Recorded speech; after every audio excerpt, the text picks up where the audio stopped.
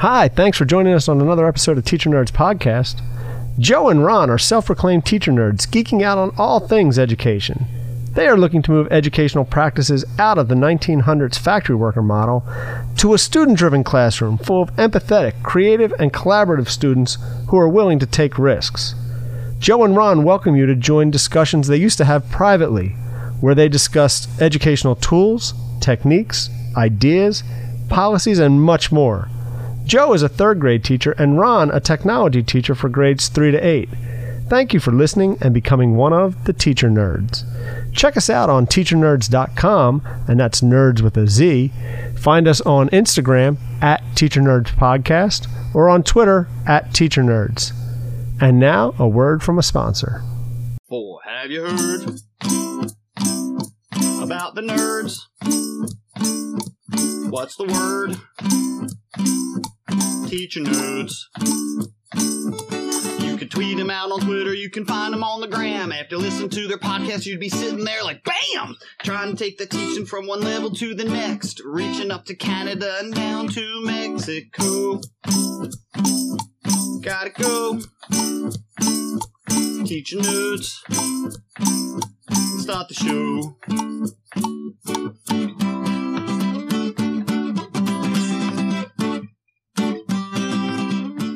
Welcome back to another episode of the Teacher Nerds Podcast. I'm Ron Nober.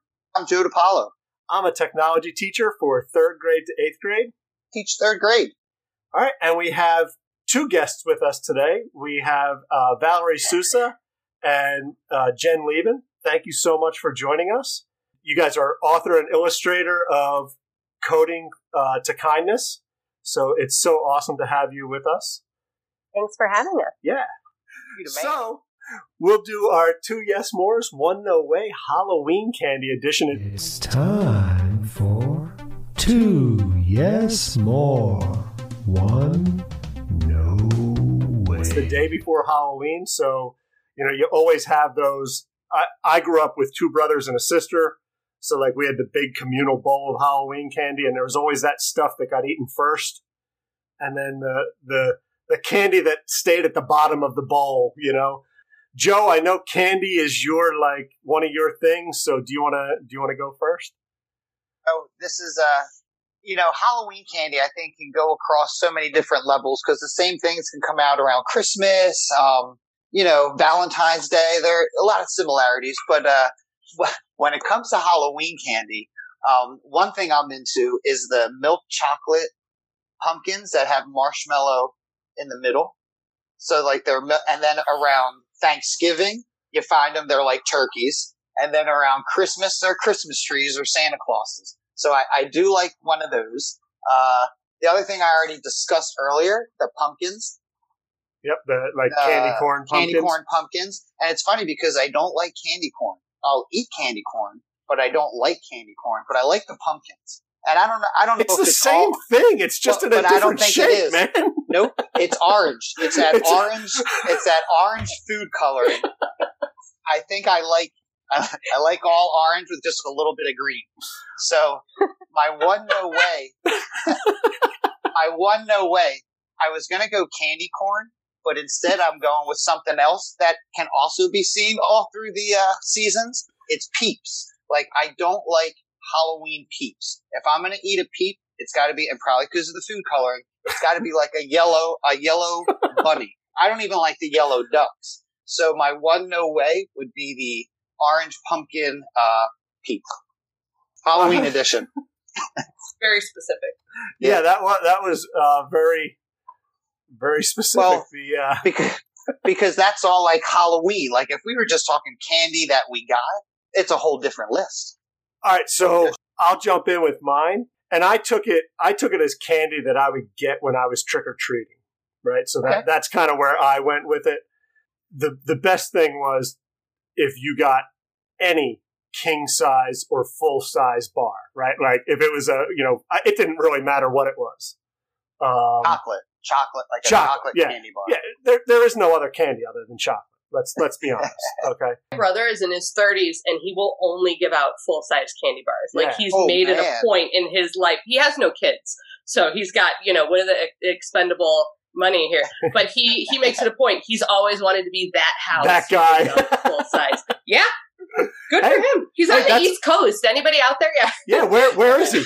Because I'll dress up and go right now. He's in Pennsylvania, so. Hey, we're in New Jersey. Right, Joe and I. We're very close. Is he Philly area? He's in York. York. All right, so he's out like Lancaster County. We went to visit him, and we did drive to New Jersey, so I know it's not that far. Okay. So it's doable. Okay. Go trick or treat. So I'll go trick or treating at his house, and then Reese's peanut butter cups has to be my second. Like that's my, and Jen's giving me the thumbs up. So yeah, Reese's, and then the one no way that like always was bottom of the bowl were Tootsie Rolls. The Tootsie Rolls just always were there at the end. Nobody, when you were down and like blowing dust off of the candy in the bottom of the bowl, you would go to the Tootsie Roll if you had to, but it wasn't one you were picking out for us. No, Joe? I like Tootsie Roll. I like the chocolate ones. I like the other flavors like cherry and orange and lime. It's and you lemon. and orange. What is that with you and me? I got problems, man. Not real orange food coloring. Right, orange flavoring. It's not even orange flavoring. It's just the color. No. I think they taste different than candy corn. And you know what? I can go do a taste test right now because I got them both in the cabinet. Don't do it. All right, so Valerie or Jen, who wants to go to jump in with our yes more, one no way?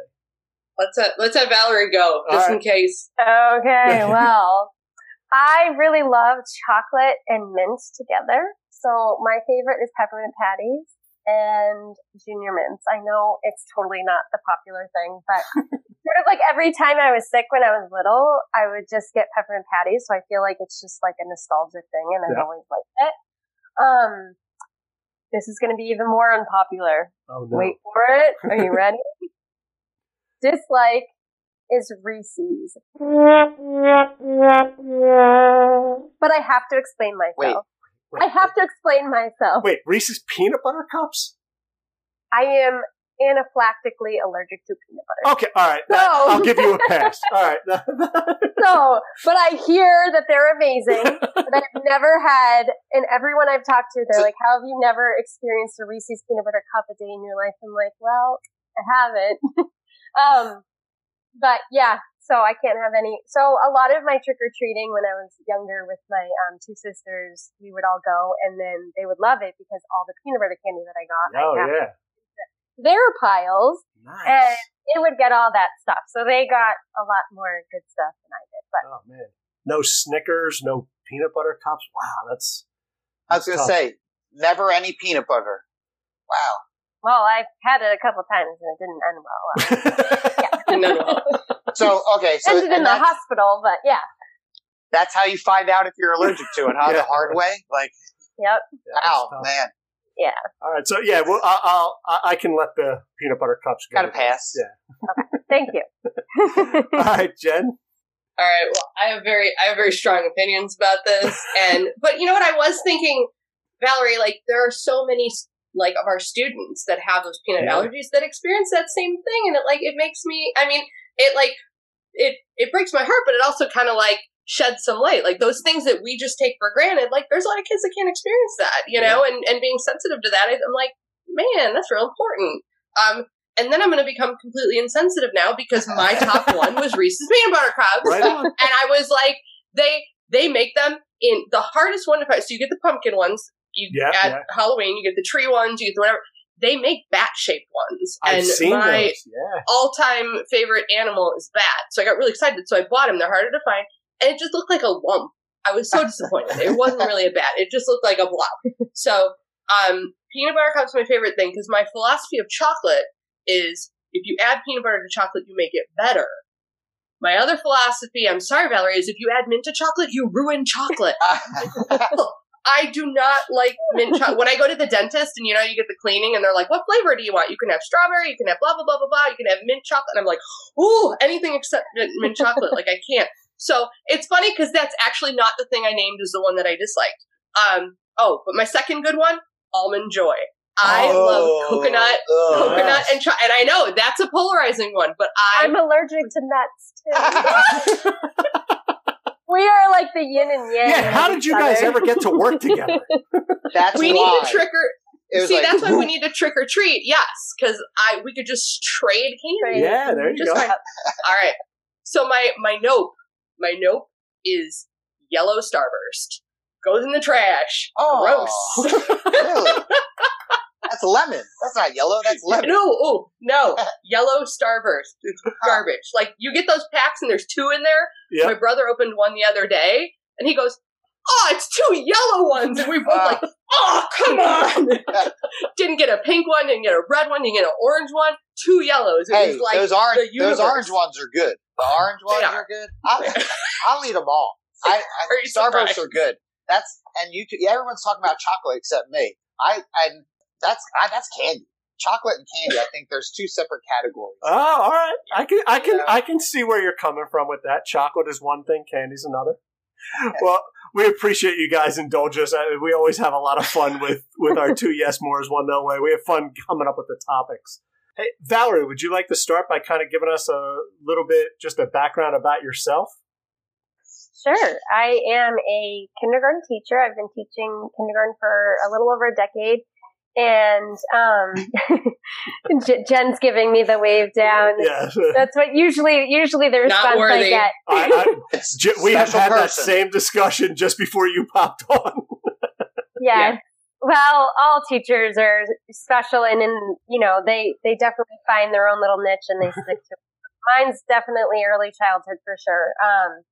But about 3-4 years ago, I just put out a Donor's Choose project, and I really started researching coding in the classroom, and it was very new for me, and I love technology, and I just wanted to dive in. So I did that and started coding with the kids, and I was just amazed by the process. I was looking at it more in the lens of teaching them about technology and the world around them, because our whole world is technology now. We rely on it every day with remote learning, and so it's just important that they know pieces of the world around them.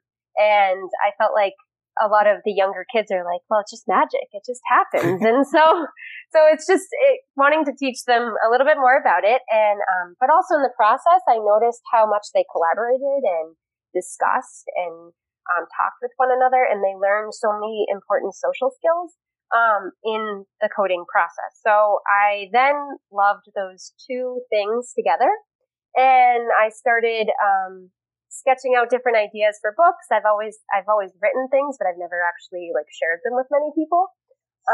So this was my first little opportunity to put something together. So I started putting stuff together, and I came up with Coding to Kindness. The 3 characters are named after pioneer women in programming. Cool. So Ada Lovelace, Grace Hopper, and Dorothy Vaughan. So the kids, not only when they read this book, they get pieces of problem solving and social skills, they get coding, and they also get a little bit of a history lesson about these 3 amazing women. So, and then I just put it out to EduMatch. It's been, a while now. It was 2 years ago now, which is weird. And I put it out there, and they picked up the book, and then they connected me with Jen, and I just remember seeing a couple of her sketches, and then I said, can you sketch up the characters? And she sketched the characters, and I loved it, and then I gave a little bit of feedback, because I remember she made them a little older than what I was envisioning. And so I said, can you just make them a little younger? And within 24 hours, she got it all done, and I was like, this is it. This is awesome. We're rolling with it. And then here we are today. So such a cool story. Yeah, it was awesome. And Jen was amazing throughout the whole process, connecting with her. And one piece about the book that's also really cool is that there are pages in the book that are interactive. So they actually have to code the characters back to kindness. Awesome. So it's not just a book where you're just, reading. I don't read any book really. It's always interactive, but this has another whole element of interactive pieces with the kids when you're reading. So they have a grid here similar to what is taught with early childhood, and they start here and they have to code back. And like anything with technology, there's bugs along the way. So they learn a little bit about that, and they want to avoid those bugs. So there's little bugs here with words like inattentive, disagreement, distant. Those are all things that are going to get in the way of friendships, and that's what's getting in the way of the characters in the story. So cool. It's a little mix of multiple lessons all embedded into one. So Jen's been awesome, and she made some activities on our website too, where you can do extended activities with coding. And I had made a couple as well on the website too. So it's definitely got a bunch of pieces. Like you could work this book a whole entire week's worth of lessons. Wow, that's awesome. Yeah. So that's Jen, a little bit about me. Yeah, awesome. So go ahead, Joe. I was going to say, is the book geared just towards elementary, or is it really, or like early learners of coding? I would say early learners, but I think any elementary age student would enjoy this book, because really we all have our issues with friendships, and I think even in high school, my belief is that they should still be looking at picture books. Picture books are powerful. I love reading picture books, and I'm an adult, so I don't like to put an age gap on it, but it is more. Some of the issues that arise are more geared towards elementary age students. Okay. With the social interactions and issues that arise with their friendships. Okay. So Jen, you want to give us a little bit of background on you? Yeah.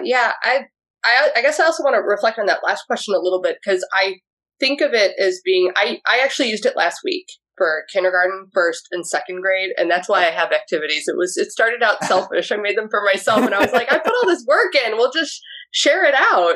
So I feel like from a coding level, it's early elementary, but like there's with any picture book, there are so many things that you can do with it, Right. Well, I use picture books so much in class as for third grade, and I'm just thinking of, we have a peace path outside that the kids walk around. And when you start talking about coding back to kindness and all, like it just, I mean, wheels keep going. So that's why I think it would be easy to extrapolate this to like a third, fourth grade by explaining that it's it's directed for younger kids, and here's the problem that they do. But I think the great way to kind of scaffold that would be to have them then start creating their own problem, their own puzzles, and their own things, because they'll kind of gear it towards their level. So that's where I would see that going. But you asked me about myself. So my name is Jen Leban, and I have been teaching for 20 years. I started off as I have my K-12 visual arts. I started out as an art teacher. I taught art at the middle school level for 13 years. So that's where the drawing comes into play. Like I started out, my parents said, you're not going to be a starving artist. What are you going to do with your life? And I was like, I'll teach art. That's what I'll do. Yeah. And then it became all teaching all the time. So I started off with that. Then I found out I had a love for tech and computers and things. And I did a lot of that with art. So when our computer applications teacher, it's always called something different at every school. Right. But when she retired, my middle school principal said, hey, Jen, would you be interested in moving to that job? Because I had gone back to school and got my tech specialist endorsement and everything. And I said, no, I don't want that job. Because at the time it was keyboarding and Microsoft Word and Office. And I was like, this is a snooze fest. And she said to me, I was like, I'm going to teach boring class. So she goes, well, next year we're going fully to our one-to-one program, and we're going to have to start using, the Google apps and everything. So she basically said so you'd kind of have free reign. You're building the program, Jen. You can do whatever you want. And I was like, that sounds amazing. So I actually took the job. I did that for about 5 years. And then this year I made the leap, after 20 years of teaching, from middle school to K-5, and it is such a culture shock, which is why I bow to Valerie, because nothing freaks me out more than when I have to teach the kindergartners. And it's because they have so much energy. And I was talking with a friend of mine last night that's a kindergarten teacher, Ben Cogswell. He's in California.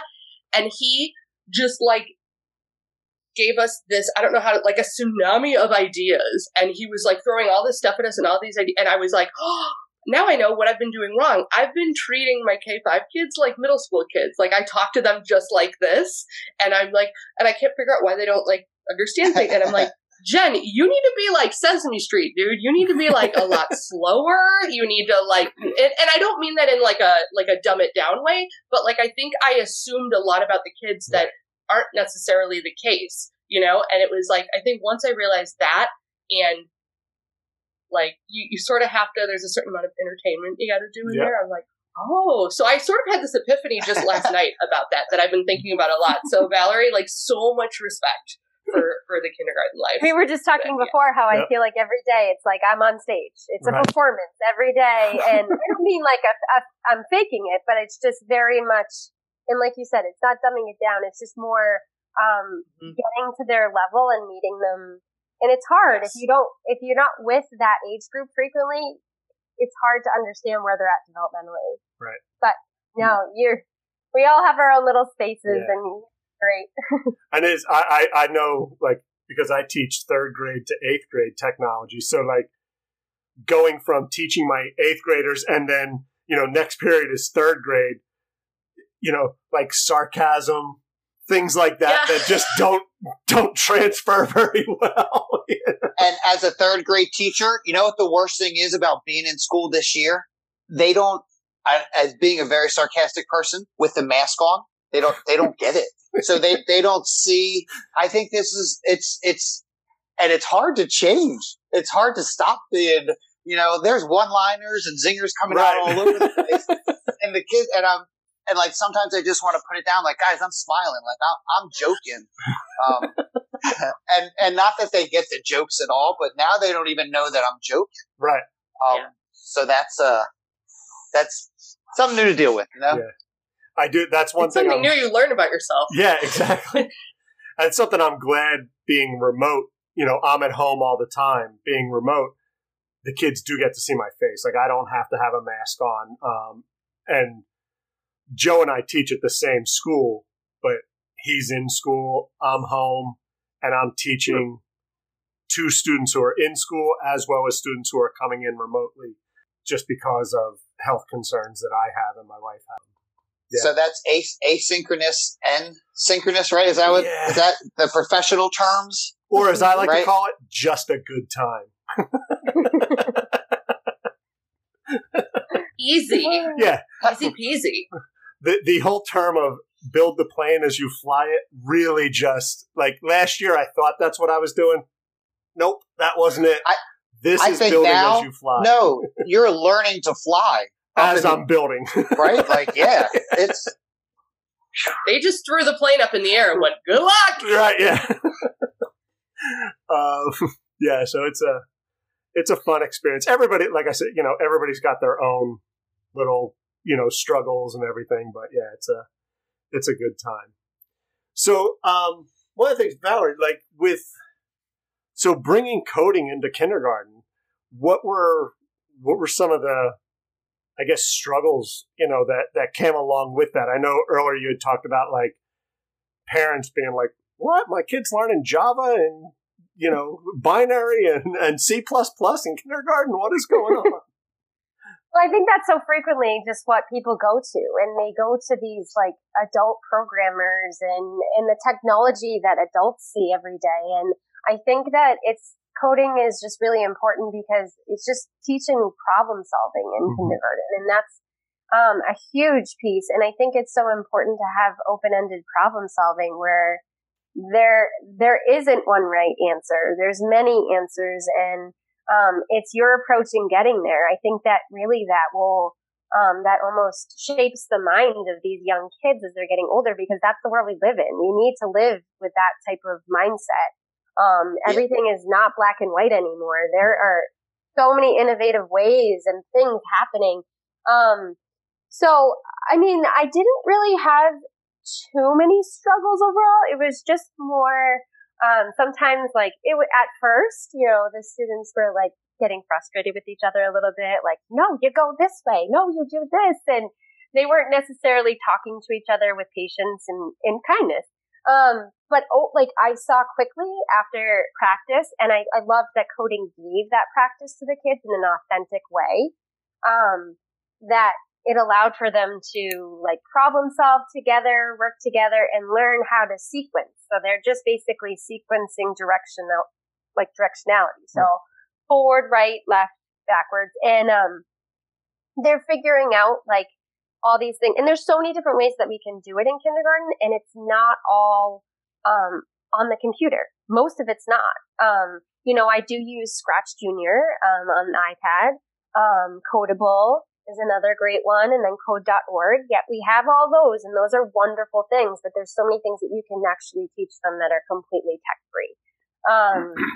So a lot of the things are board games. I have a little mouse. It's similar to like a Bebot, and even sidewalk chalk outside and building a grid and having them get through that way. We also made grids on the table, and I did a social studies activity, an icebreaker activity. Like I just always tried to pull in different things. And what's so cool, I think, about coding too, is that you can pull in so many different things. It becomes a very multidisciplinary approach when you do it that way. And it's really cool because it just sort of like lended itself every time I went back to it. And I wasn't expecting that either as a teacher when I started. So I appreciated that and loved it. And I did get a lot of comments like, I don't understand coding in kindergarten. What are you doing with my child? But over time, and I did a parent workshop and I explained what coding looks like and why it's important in early childhood. And parents really appreciated and understood. And I think the biggest thing is that like they were going to third grade enough and they were getting introduced to coding, but they really didn't have a lot of background knowledge before that. They were jumping into like higher level coding. So if you start off earlier in their early childhood and work their way up, they get those basic like off-screen coding things happening. Then when they go to third grade, they're going to even be more solid in it. And I know so many students that are like, I can't wait, and I want to be in coding club, and cool. It's really cool. And another piece too is just like the book. Like I chose 3 women characters because I really think that when you look at after-school coding programs, most of the time they're boys, and it's just I want girls to also know at a young age that they can do things in STEM like this, and that they have a voice, and that they can be programmers one day if they want to. It's just I want them to feel inspired and empowered by these 3 women that are, the characters are based off of, but also just the book itself. And I love that they're like historical programming, women. So like they can actually go back and look at a biography about this woman who is a character in this story. I think that's really awesome. I have to say I did last year a off-screen coding program with the kids, and it was probably one of the most fun times they had. It was Code the Teacher. So I just stood in a box on the floor in the back of the room, and they had a program made to do different activities, whether it was writing whatever they told me to on the smartboard, or sitting in a chair, and I had all these silly hats and masks and putting those on, but I was as literal as the directions were. So if you told me to keep walking, I would walk into the wall. I'd fall over a desk. I would do whatever you told me to do. And they had such a blast with it. They worked in pairs to, so that they could debug their code, and they wrote it all down. It was a lot of fun.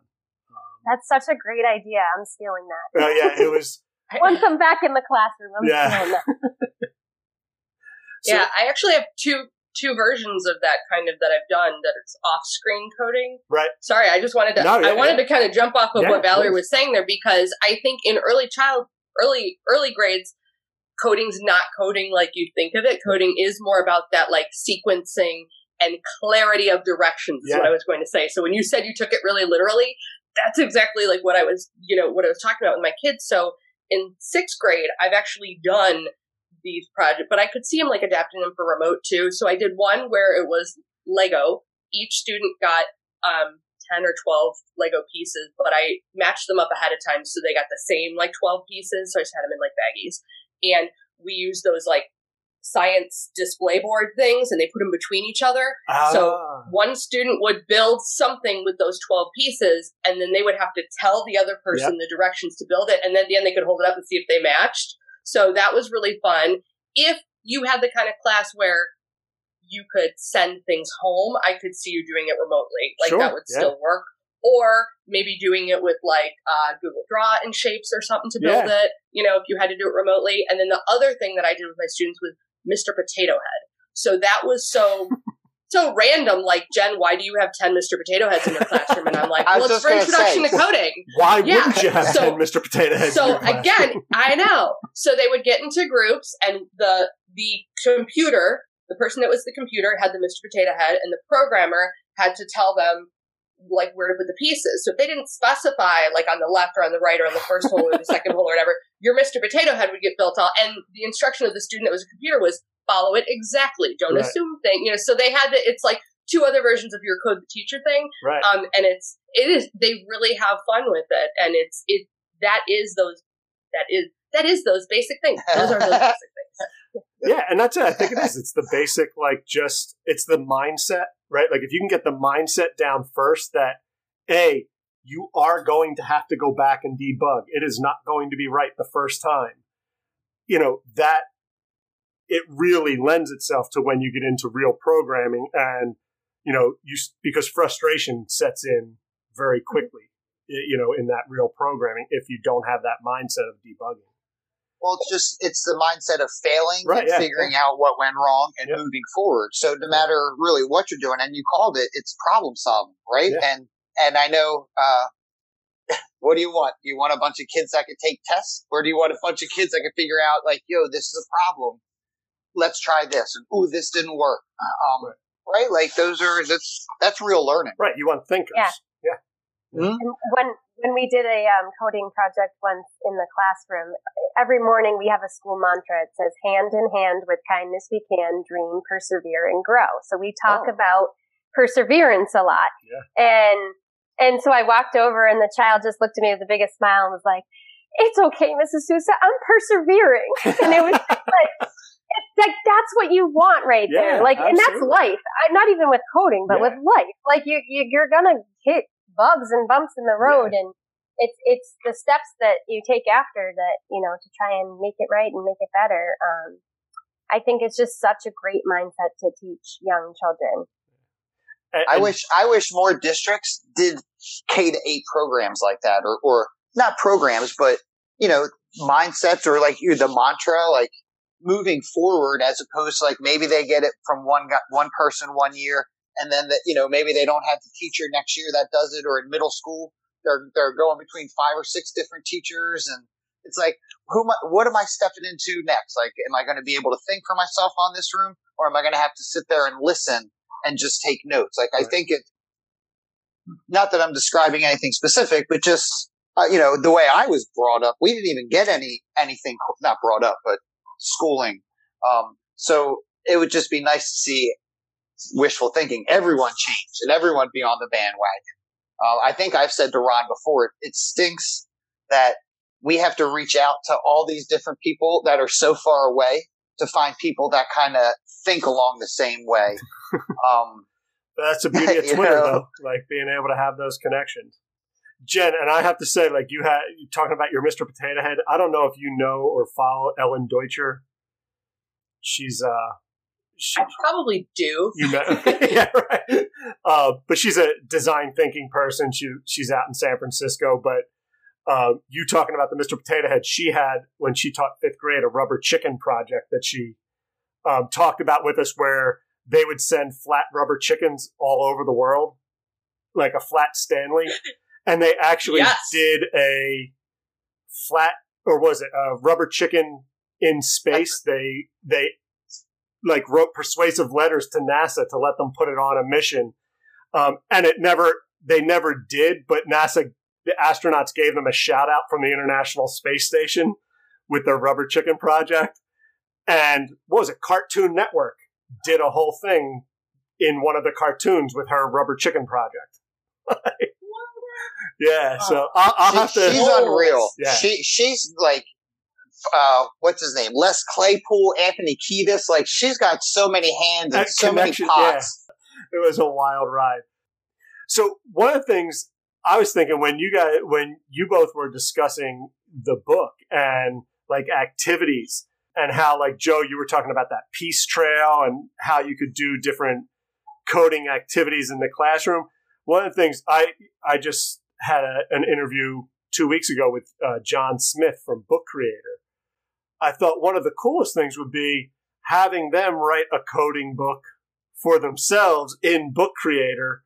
And what I really have loved in using it this year with students is having them use PNG files and layer the PNG files to really get depth to their illustrations has really been amazing. So it would be really neat to then turn it around on the students and say, all right, now you guys go write your own story about coding and it's coding to whatever, ... Let them come up with what it would be. Chocolate.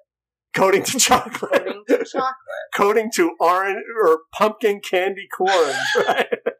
Orange stuff. And you have to avoid the actual candy corns along the way. Or the Reese's peanut butter cups. Or the Reese's peanut butter cups. Those are my bugs for sure. Yeah, perfect. So, like, there would be a whole Halloween activity. Yeah. That'd be very cool.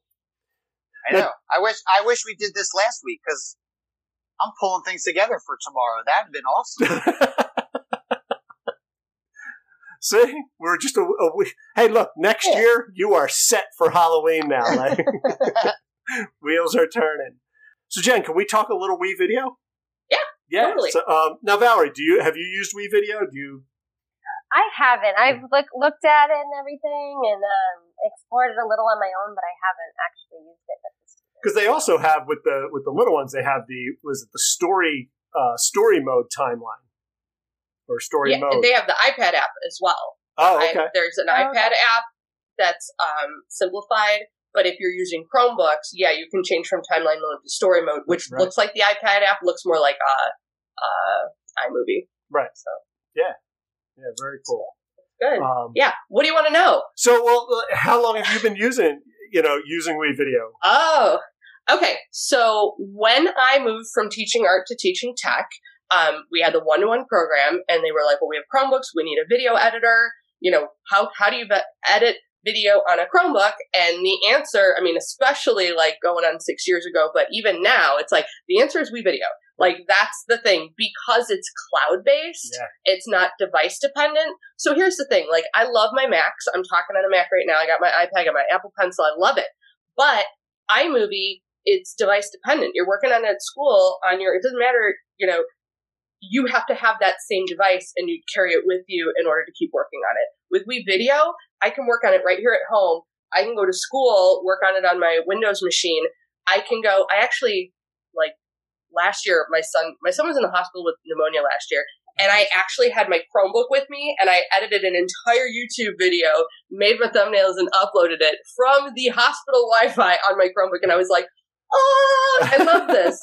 So yeah, that's the cloud-based is what sold it for, I think my school district originally, so they do have a Wii Video for schools. We have a district license. They're great. They're great. And if I was in charge, which I'm not, but if I was, and I could only buy one subscription for a school district, I don't just say I get no kickbacks. I would buy Wii Video because I think it's just the most powerful thing, and you get the most bang for your buck with it. And they're constantly updating, and they are very invested in education, and they listen to our feedback. So I have insider knowledge that there is stuff that's coming out that's going to blow your mind, man. They're coming out with stuff. Collaboration was released. They announced that one today. All right, yes. Live collaboration has been going on for, they promised it to us last summer at ISTE was when they first were like, it's in the works, it's coming. And then, now it's finally, because people always wanted to collaborate in Wii Video the way you would on a Google Doc. Right. And we were always told that technologically it's just not possible, and you have people moving each other, it just wouldn't work. And then now the magic of tech, it's here. Joe and I were in the beta test for it. Yay! We did with Joe's co-teacher, we did a carpool karaoke, Take Me Home Country Road. Very horrible. Yeah, but it was awesome because we were all in the timeline editor at the same time, editing clips, pulling them together. Like I never laughed so much when we were doing that. Well, not only that, but like how everything was working. Like there was no lag, and it was like, oh, are you doing this? Because were we on a Meet too? Yeah, we were on. We were on like a Zoom or something. Yeah, so we're running the Meet, running the live version, and it was, pretty much seamless. Yeah, it was pretty awesome. Jen, do you mind if I ask? Do you use it with like K-2 students? Okay, that's a great question. I haven't done it yet because remember I'm brand new to, but I'm hearing these guys talk about the real time collaboration, and my wheels are going. And I'm like, yeah, we need to do this because if it's not individual projects, if they're collaborating together, then I absolutely do think they could use it because there's always like the kindergartners are teaching me seesaw right now. Like that's the thing. Like they know it, they want to share. So they'll ask me something. I'll be like, well, I don't really know how to do that. And then another kid just shouts out, Mrs. Leban, you got to go to the 3 dots and hit the thing. I'm like, oh, thanks. So yeah. So I absolutely see it. Like I'm like, I need to try that now. I need to. And that's so cool too. If you're remote, that like you could have 2 kids that are remote be working on a video together and experiencing that connection piece where they could make a video that's collaborative about things that they like together, or their favorite candies or their not favorite candies. Jen and I's video would be completely opposite of each other. Yes. But the nice thing with WeVideo is they have that whole library of stock images or stock content. Yeah. Right. Yeah. Kids can create an entire video just from within WeVideo. You don't actually need cameras or lights or, microphones. They can go into the stock footage and type outer space, and you can get space inspired music, still photos, moving backgrounds of just space, a picture of an astronaut, there's so much stuff, and they can put it together. They can layer titles on top of it. So that's what I think is really cool, is that you're not worrying about do I have to give them a folder of pre-done stuff? Do we have to spend 2 weeks filming this and then bringing that in and doing this? Nah, they can make it all from right within the that's awesome. Well, why can I not the library? Well, and so on the iPad, how does that look? That's a great question. The last time I did it on the iPad, I know that we had access to the camera roll. We were doing, and I need to look at that now. Okay, well, not because talk amongst yourselves. Because I was just wondering if they could, because I know in 3rd grade, one of the hard things is when they go into that stock media, I get the question all the time, how do you spell this? How do you spell that? So I didn't know if on the iPad, you get that voice, right? When the keyboard would, really good question. When the keyboard would come up on the iPad, right? There's that little button. I just tell the kids, I'm like, well, it's sound it out. Probably that's a good suggestion though for WeVideo to put into even the Chromebook app, a little microphone up there so that they can speak, what they're looking for.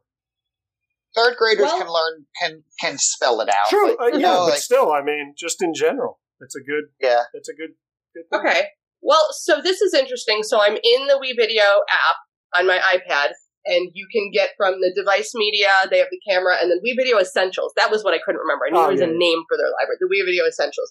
And when I click on it, it does have a search for content bar, like you would type in, but when I hit it, I do get the regular keyboard. Oh, that's a terrible view there. But I do get the regular keyboard, including the microphone. Okay. So that sounds really promising. Yeah. So, yeah. And I'll tell you, Valerie, we had a few episodes ago, we had Jeremy Gluckman, who is the creator community creator, the community manager. Yeah.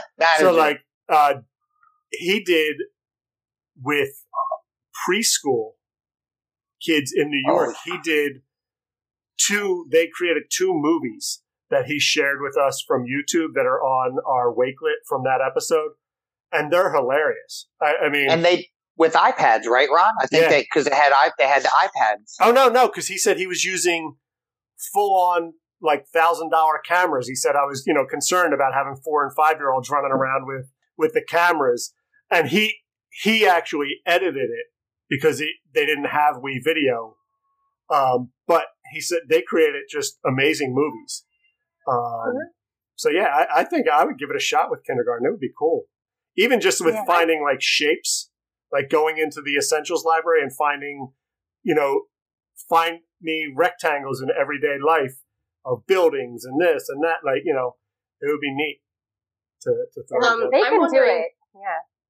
Can you download, so if students use Seesaw to record themselves, can they download that content? Is that downloadable? This is a Seesaw question. Sorry, but I'm going somewhere with it.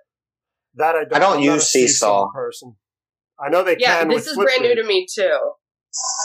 Yeah. With Flipgrid you can, but the problem I was having with my students was I put a Flipgrid in a Seesaw, and the kids were completely confused because you can record from right within Seesaw, and I'm like, no, the green button. And this was just my ignorance with Seesaw and dealing with littles, so I'm learning very quickly.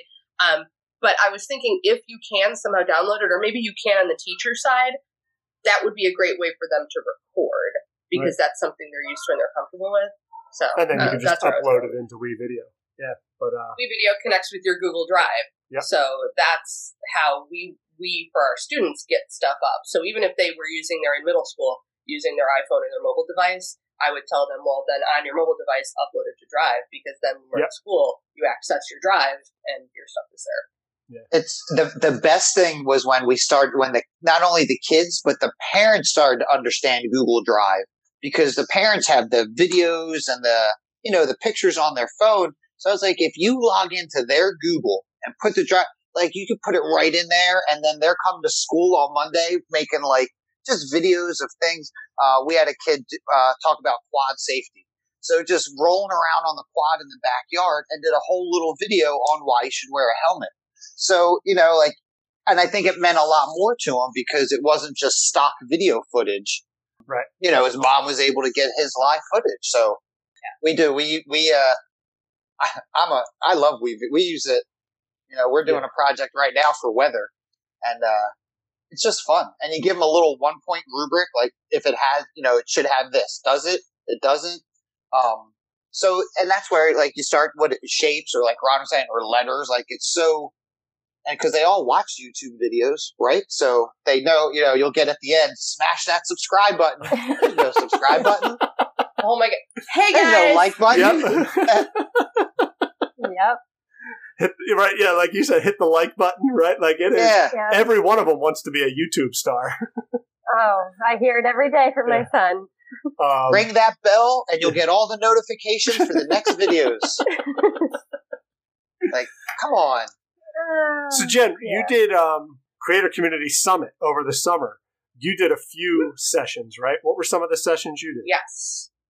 Well, one of the things that I get recognized for the most, like people will randomly email me, they'll be like, I searched Wii Video green screen on YouTube. Oh yeah. And you came and I saw your video. So that's always a thing. So I did a presentation with friends of mine. Erica Sandstrom, she's green screen right? gal. Yeah. Bruce Riker, yep.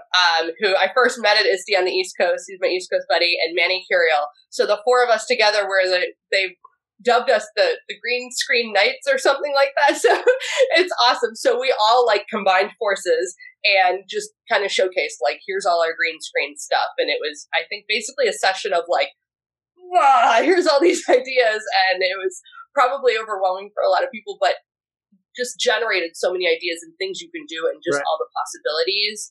And then the other session I did was with my friend Patrick Hausman, and we did Wii Video with Ed Puzzle and putting those together, which was something I had done with him at another presentation. So it's really cool. I really enjoy like all the connections that I've made with people, because then when these things come up, you're not on your own. Like, I have to present on Wii Video by myself, which my very first presentation ever as like an adult professional was WeVideo, and nothing worked, and it was the biggest train wreck, and I was like mortified. So I mean, things have greatly improved since then, but that was like I have this like nightmares of like, or my very first Illinois, it used to be called the ICE conference, and then they decided that was a bad name.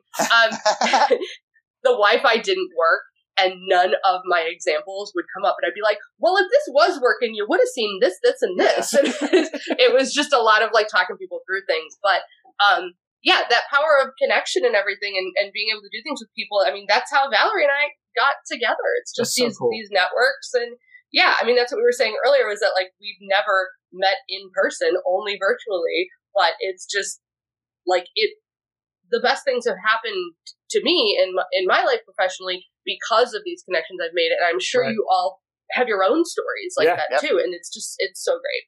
Yeah. I try and tell every new teacher, I've mentored 2 or 3 new teachers in the past couple of years, and I'm like, just get on Twitter. Just get on Twitter. Like, you don't have to, I wouldn't know what to say. I'm like, you don't have to say anything. Just like scroll through and see the ideas that are out there and try something. Like whatever you get into, like you have that. I know they call it the PLN, but like, yeah, you have that group of people who are like like-minded and think like you, and sometimes you need that support. Yeah, you know that you're not on an island out there. You know what I mean? Because you might be at your district or, in your school.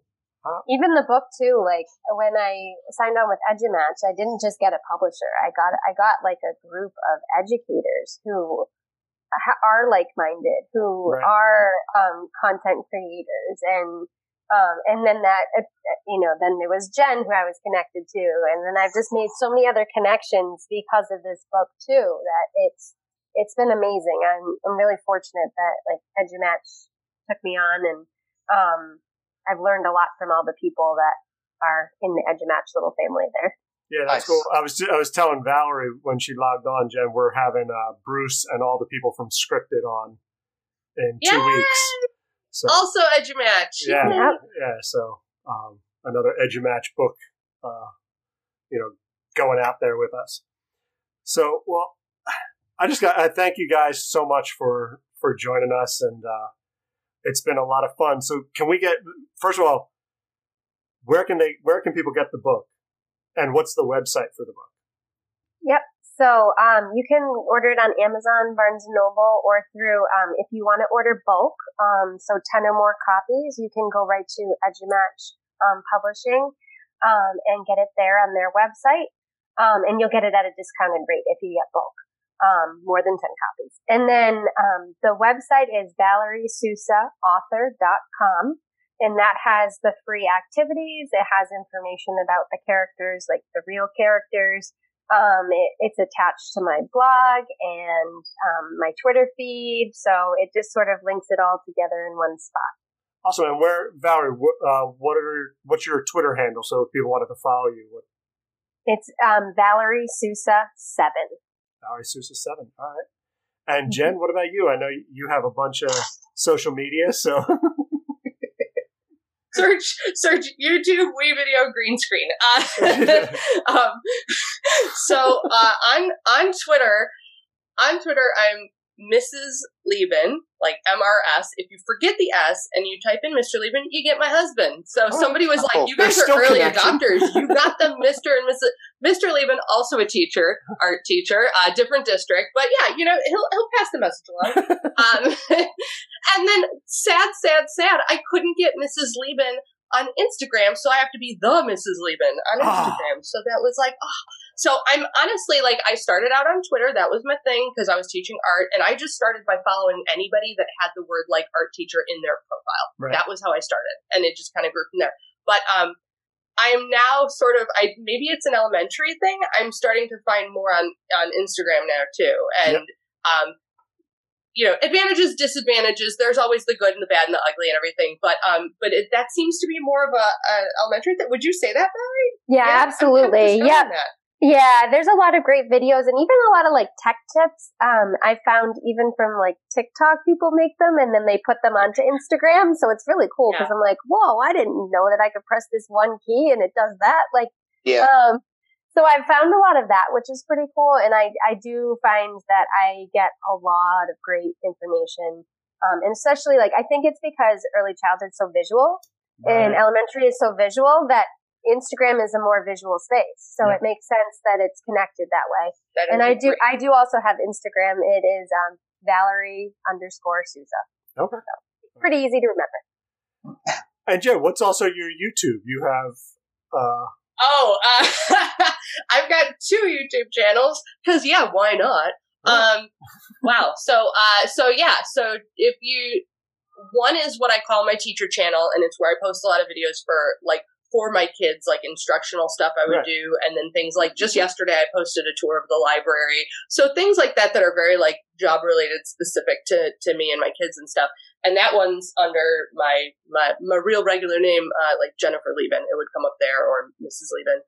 My other YouTube channel is my Google Innovator project, and it's called Reset, hitting the reset button, edu.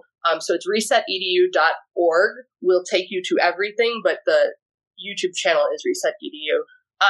And I admittedly haven't posted in the last couple of months because times are tough right now, and I'm experiencing a lot of stress and anxiety and teacher wellness, mental health issues. Yeah. I mean, that's something I'm very open about, and I talk to a lot of people about, and there's nothing wrong with getting help. And one of the things I've been doing to kind of give myself grace is I backed off of that a little bit. I will come back to it though eventually. And the Reset EDU channel is meant more for other teachers kind of PD, with the goal being exactly how do you hit the reset button when teaching sucks and make it feel better. So it's exploring a lot of that kind of stuff, which actually probably now more than ever is something that we kind of need. I was just going to say, it was probably 5 years ago when I sat on a session where I got my reset button hit because I hit the wall. I was done. Yeah. And thank God I was in that session. So I understand, the backing off and needing to chill, but I'm telling you, I bet you that YouTube channel eventually, is going to be appreciated by a lot of people. I use in class, I had a kid before I could make the green screen video wanted to start doing it. So I grabbed him your video and I just threw it in our classroom and he watched it and he did it. And, it's great. If I can't do it, that's great. But I know there's other people out there that already have it. Right. And through the magic of Twitter, you see things and I'm like, ooh, you know what? Here you go. Here's this link. Go do it. And that's what's great because you get those, experts. And I'm sure it would happen in kindergarten, Valerie. One kid knows how to do everything, or not everything, but, one kid knows how to do this. So when you're working with someone else, ask Johnny or ask Sarah. Sarah will know how to do it. So it's cool to see that trickle effect happen. And that's where one of the ones we love is Classroom Q. I don't know if you guys use Classroom Q. We've had Kyle on a number of times, but that's awesome. I mean, that's a fantastic tool for that because we just stick it on the whiteboard and then they see oh, he needs help with this. I can't wait to get up out of my seat and go help, whoever with this. So that's a good one. I will say there was some leeway because the first or second time we were using it, kids are typing up, does anyone need help? And then they're just looking around. Or one little girl, I forget what they were working on. She types up on the queue, I can't find the answer to number 6. And when it goes up, there's a sound that goes off. So everyone's working and they hear it and they look. And I was just like, that's not the questions we're asking. I can't find it.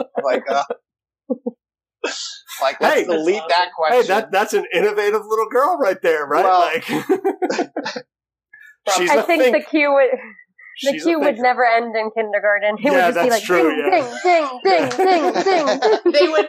They would have nothing to do with the lesson. It would just be what's your favorite kind of sandwich? Do you have a dog? Why is your shirt orange? Mm-hmm. My cat. Can you tie my shoe? Yeah, not even questions. It would just be statements. Yeah. That'd be fun. And Jen, I got to say, I appreciate it over the summer and even into the fall a little bit. Your posts on Twitter, being, like you said, very open about. And look, I mean, because I'll be honest, in the end of July, August, I went to the ER with chest pains. because I was so stressed out. I'm immune compromised. My wife's immune compromised, that I was going to have to walk back into a classroom and we take care of help take care of my 89-year-old mother-in-law, that I was going to be putting my wife, my mother-in-law at risk. I was okay with me if I got sick, but I couldn't handle putting somebody else and getting somebody else sick. So like seeing those posts from you and different people, I think it let people know, it is okay that people are struggling. Yeah. Thank you for saying that, because I did get myself into quite a bit of trouble if you guys didn't follow that storyline. But I'll send you the link. My superintendent came for me in public for it. Oh. So yeah. I'm a little bit of a black sheep at the moment in my district, but for speaking out. But you know what? If I had to do it over again, I don't regret speaking out, because I am in the same boat as you, immunocompromised. Only my district doesn't let me stay home. They have flat out ignored. I mean, this is a whole nother episode, so I won't go too much into it.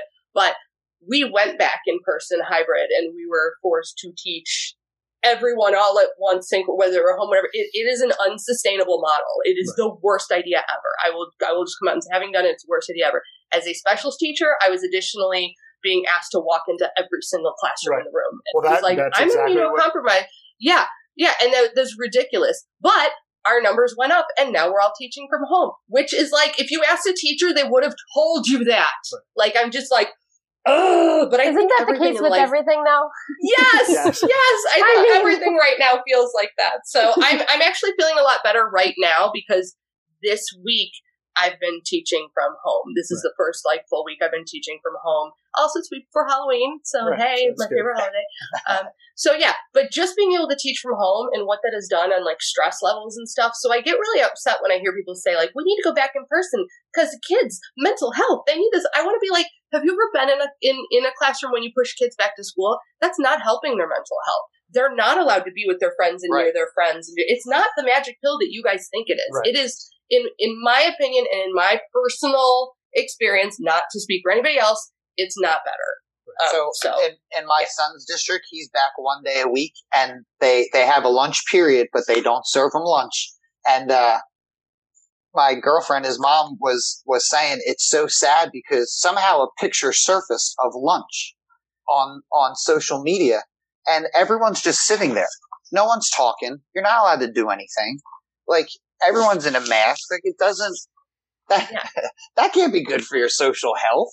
We'd be better off doing lunch like this. Hey, bring your lunch. Let's do a Zoom lunch meeting, because then you can eat and talk, and what are you eating and what are you, and they can see your face, like you were saying. That's so much different. It feels so good. And I know that there's no right answer in all this. There really isn't. But I think people think too that their connections can't be made virtually, and I know so much about my students. I know about their pets. I know about their family. I actually might know more at this point in the year than I would if I was in classroom, because they all get to I get to see them all at once and hear them at one time and connect with them more. And probably it's different. With parents at home and maybe with you guys are both younger, so there's probably parents. I know I had a lot more contact with parents. Younger, dealing with younger students. So parents are going to be. You're not young. Sorry, don't take that compliment yet. No. It's getting late, and my coffee's wearing off. I think parents are more involved with younger students, and then with remote. For sure. Yeah. I feel like I've been, like I said, I've been all remote, and I have made better connections because you know what I did? I just said, you know what? Time is time. Time's going to pass. Connections need to be the important thing. So I would never have done this face to face, but every day there is a question of the day in Google Classroom, and they have been right now. It's been weeks of hit or miss. I put a song file up that they listen to, and they vote if it's a hit or miss. I put an old Boys to Men thing up today. I had, what was it? Putting on the Ritz from was it Taco in the 80s, right? Putting that up. The kids were like, what is this? Are you kidding me? But it's been great. It's sparked so many conversations and so much fun and joy of them listening to it. And it really has helped make more connections than I probably would have in class, because I kind of just resigned to the fact that I'm not going to get through as much content as I normally do. And I'm okay with it. And it's going to be the best right now. Yeah. Connections are more important at the moment. And I think the kids are getting more out of it. But our administration is really supportive with that, where, as far as I know, they are expecting a lot out of the kids, but they do know that the kids' social emotional learning needs to be the forefront of all this. If anything else that we're trying to push is going to stick. Yeah. So I will say we do have a supportive administration, but I agree, Valerie, like there's no right way to do it, right? Like it's from district to district, from family to family. It's what someone wants isn't going to be what they get. What someone gets isn't going to be what they need. So it's a tricky situation. It's doing the best we can. Which is why I think teachers, administrators, people at the state level, everyone's got to be like, I guess, have an empathetic heart and just be cool with it. But we're doing SGOs, we're doing PDPs, we're doing it all. Any acronym I'll do tomorrow. At us. I know. I'm almost done. I turned mine in. And here we are rambling. Yeah. But no, like I said, it's been awesome. Really appreciate both of you putting in the time. So thank you. No, thank you for having us. This is great. Teacher nerds knocking on your door. Open up, let's take your teaching further than before. Give it a try, don't be shy, there's nothing there to lose. Worst thing that happens, kids get pain on their shoes. We're talking teacher nerds. Thanks for listening to the Teacher Nerds podcast. Keep up with every new episode by subscribing on Apple Podcast, Spotify, Google Podcast, Anchor, or anywhere you listen. Remember to visit teachernerds.com, and that's nerds with a Z. Follow us on Twitter @TeacherNerds and on Instagram @TeacherNerdsPodcast. And thank you for being one of the Teacher Nerds.